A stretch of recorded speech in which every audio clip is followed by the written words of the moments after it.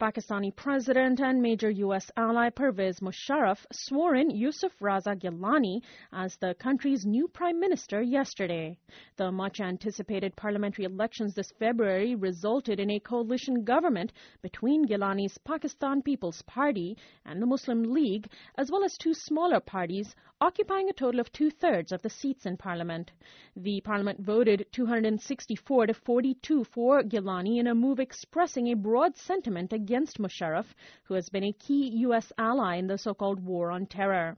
Gilani was a longtime aide to ex-Prime Minister Benazir Bhutto, who was killed last December as she campaigned for the elections. In one of his first acts as Prime Minister, Gilani ordered the release of Chief Justice Iftikhar Muhammad Chowdhury and other judges detained by Pervez Musharraf during last year's tumultuous nationwide protests and Musharraf's ensuing declaration of a state of emergency. After meeting recently with U.S. Deputy Secretary of State John Negroponte, Muslim League leader Nawaz Sharif announced yesterday that the new government would review Pakistan's role in the U.S.'s war on terror. My guests are Ali Ehsan, lawyer and son of leading dissident E'tizaz Ehsan, who is a president of the Supreme Court Bar Association, and Farhat Haq, Pakistani-American, teaching at Monmouth College. She's an expert on political Islam, women and Islam, and contemporary Pakistani politics. Welcome to Uprising, Ali and Farhat. Thank you. Ali, I'd like to begin with you. Your father was one of the many judges that were detained last year. Has he now been released? Yes, he was released after approximately 4 months in detention on March 3rd, and so he preceded the release of the judiciary by a couple of weeks, his release, and he was released at the same time as most of the other leaders of the lawyers' movement were released. And what do you think this move represents by Gilani? The release of the judges? Mm-hmm. Well, it's certainly extremely welcome. Now, of course, one can say that there was no other alternative. Any government I would have hoped would have done this, because the judges were being essentially kept in a private prison, and it still astounds me the pettiness of the previous government under General Musharraf, who even after the election results, for no reason whatsoever except apparent pettiness, refused to release the judges despite the passage of 4.5 months. And what they did do in effect was apply a publicity coup to the new government, because instead they might have tried to earn some points by releasing the judges last week. It would have made no difference, but perhaps Musharraf could have taken credit for it. Instead, he refused to do so till the last minute, and it was up to the new government of the first act, which made sense, and everyone had said that they would do that. They ordered the release of the judges, and it sort of helped the government start out on a positive note. Farhat Haq, who is Gilani? Who is Yusuf Raza Gilani, and what does his prime ministership now mean for President Musharraf? Well, Yusuf Raza Gilani was a speaker in 1990s under the first Benazir Bhutto government. He had been a part of Muslim League Nawaz group first, and then he switched over to the People's Party. He's somebody who had been very close to Asif Zardari. In fact, he was in prison. And that's Benazir Bhutto's widower. That's right. That's Benazir's widower. And he was put in prison for about 5 years under Musharraf with the charge that he had put too many people on his payroll while he was the Speaker of the Assembly. His becoming a prime minister, really what it means is that he's holding the place for Asif Zardari. As you know, that there was a contending candidate, Makhdoom Amin Fahim, who had been the leader of the People's Party while Benazir Bhutto was in exile, and so he was the senior-most leader, and the general expectation was that he will become the prime minister, but that did not happen, and I think that is problematic for some people, because what it shows is that, in fact, there is possibility of People's Party fracturing in future, and also what it shows is that Asif Zardari is quite keen on taking full charge, and perhaps also very soon, once he runs for a supplemental election and becomes a member of parliament, to then become the prime minister. And just for our listeners, the prime minister in Pakistan wields a lot more power than the president, unlike here in the United States where we don't have a prime minister and really the president is commander-in-chief. Well, but that's now going to become a very interesting question because Pakistan is a parliamentary system, and so the Prime Minister is constitutionally supposed to wield most power. But first, under General Ziaul Haq, another military dictator in the late 1970s, 1980s, that was changed. He, as a president, had made some constitutional amendment in order to grab more power. And now the interesting question would be, given that Musharraf was very used to wielding power as the president, because the prime ministers for the last 7-8 years had really been people who just went along with what Musharraf wanted. Now that we have elected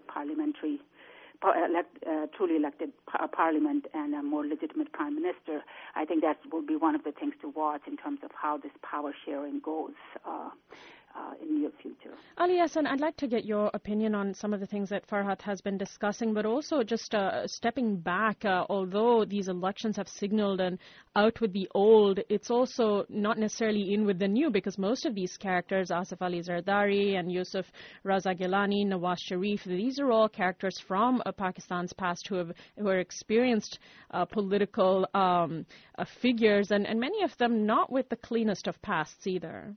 Yes. Well, that's something that is being bandied about by critics of the current dispensation. That now there are a few things to observe in this. One of them is the sheer hollowness of Musharraf's years of rule, in which the one thing that he tried above everything else was to get rid of these old leaders. He had expressed on many occasions utter contempt for them.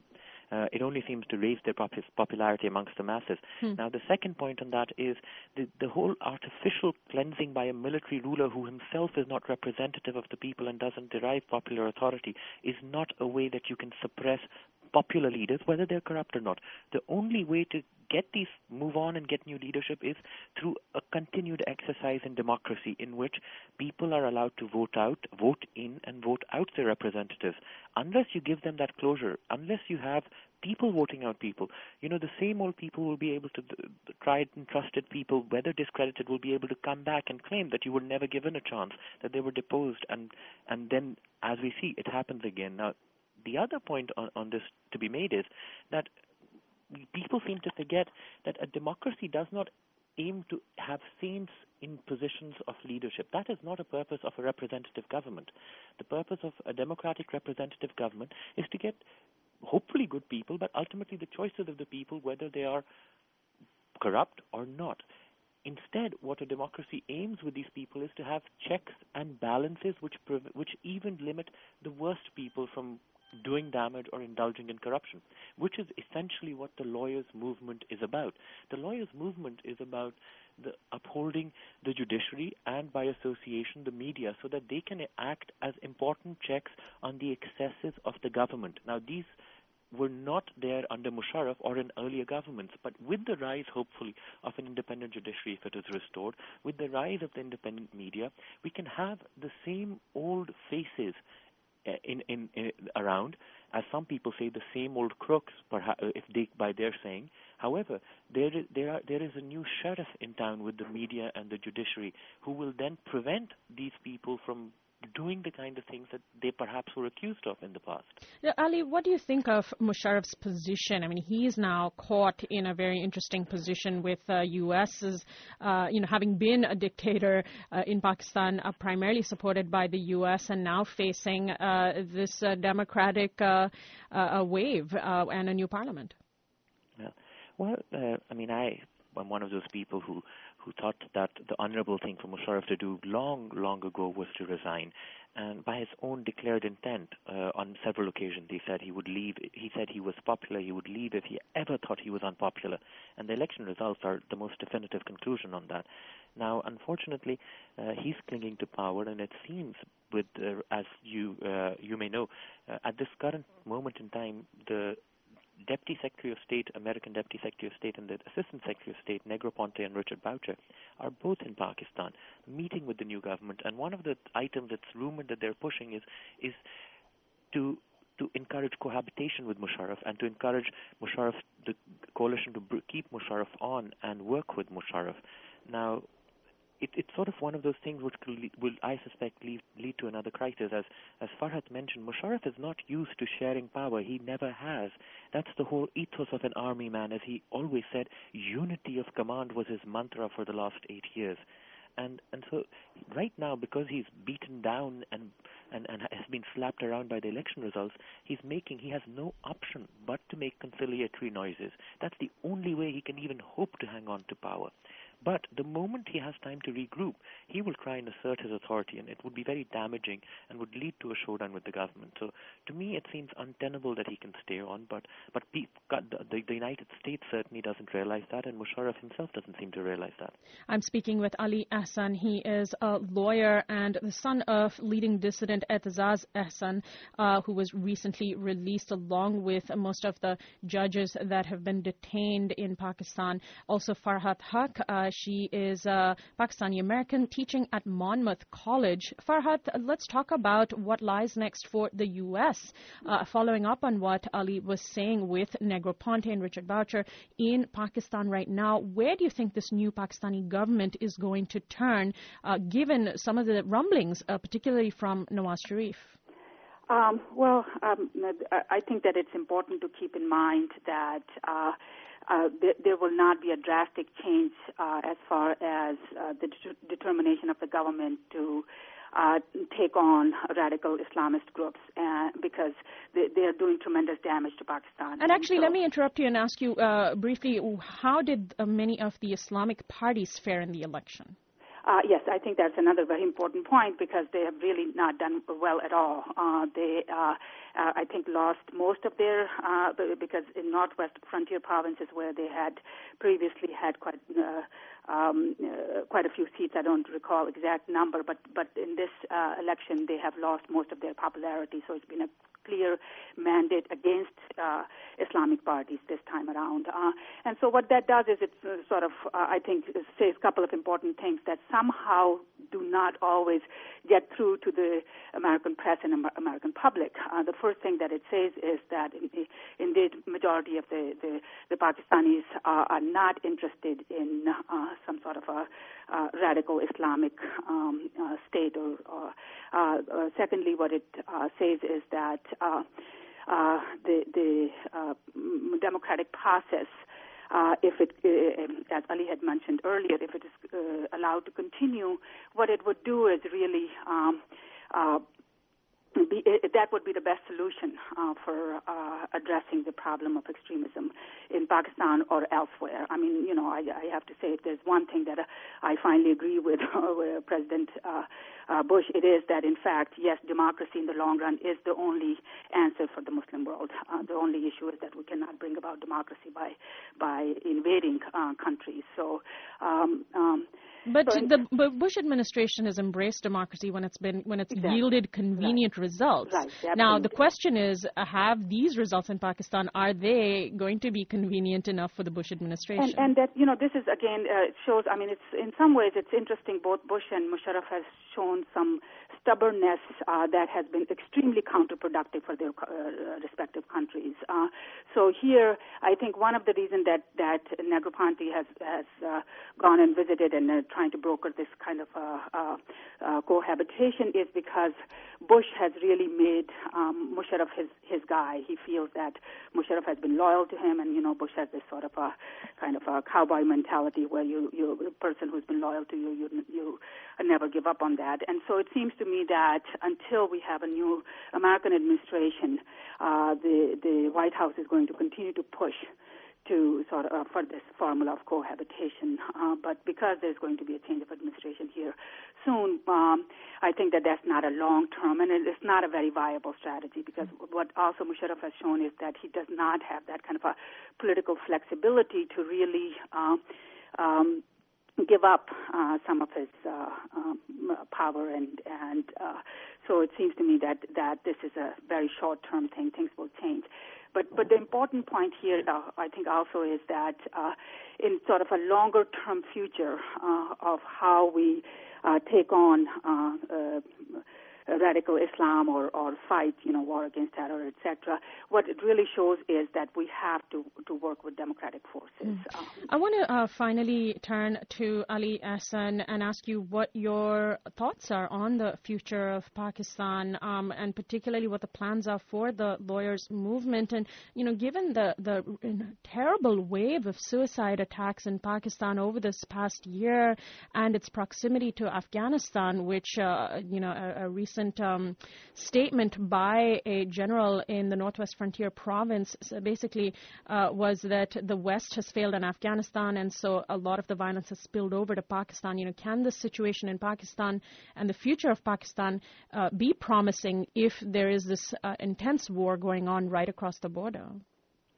Well, to turn to the war on terrorism in Pakistan and the current spate of suicide bombings, that's worried everyone in Pakistan, and it's been alarming in its rise in the past year and in recent months especially. But what is hopeful is that the new government, incoming government, has signaled that it will adopt a more holistic policy on it than the simple let's bomb them out of existence approach followed by General Musharraf and his backers in the American administration. I mean, that approach was clearly not working. And while the current government has said that it will, of course, use military means where necessary, it will also try and talk to these people and try and distinguish between its own citizens and all the foreign extremists who have perhaps made a home in the tribal areas of Pakistan. And we're hoping that this policy of engagement, at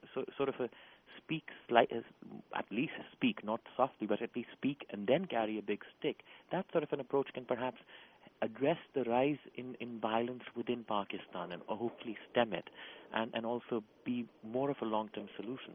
In terms of the lawyers' movement, the incoming government has said that has proclaimed that it will restore the judges within 30 days. The clock started essentially yesterday when the Prime Minister took office. Now the lawyers are now General Musharraf and potentially the Americans are trying their best to prevent that from happening. And at present, it's a question the lawyers are waiting to see if the new government does restore the judges. And if the new government does restore the judges, I think the lawyers will probably try and they've exhausted from over a year of struggle. They will try and move on and go back to courts and resume their normal lives. But if that doesn't happen, then I just see more an unending confrontation in Pakistan with the lawyers again taking in force to the streets, the new government being sort of split apart because there are parts of the coalition who are extremely in favor of the judges being restored, and that might fracture the coalition. So I think that would be more stalemate and deadlock if instability if the government doesn't go through with restoring the judges. But if it does, I see a process in which the government can move forward and address many other pressing problems, such as extremism and terrorism, but also inflation and a growing energy crisis. Ali Ahsan, Farhat Haq, thank you both so much for joining us today. Thank you. Thank you.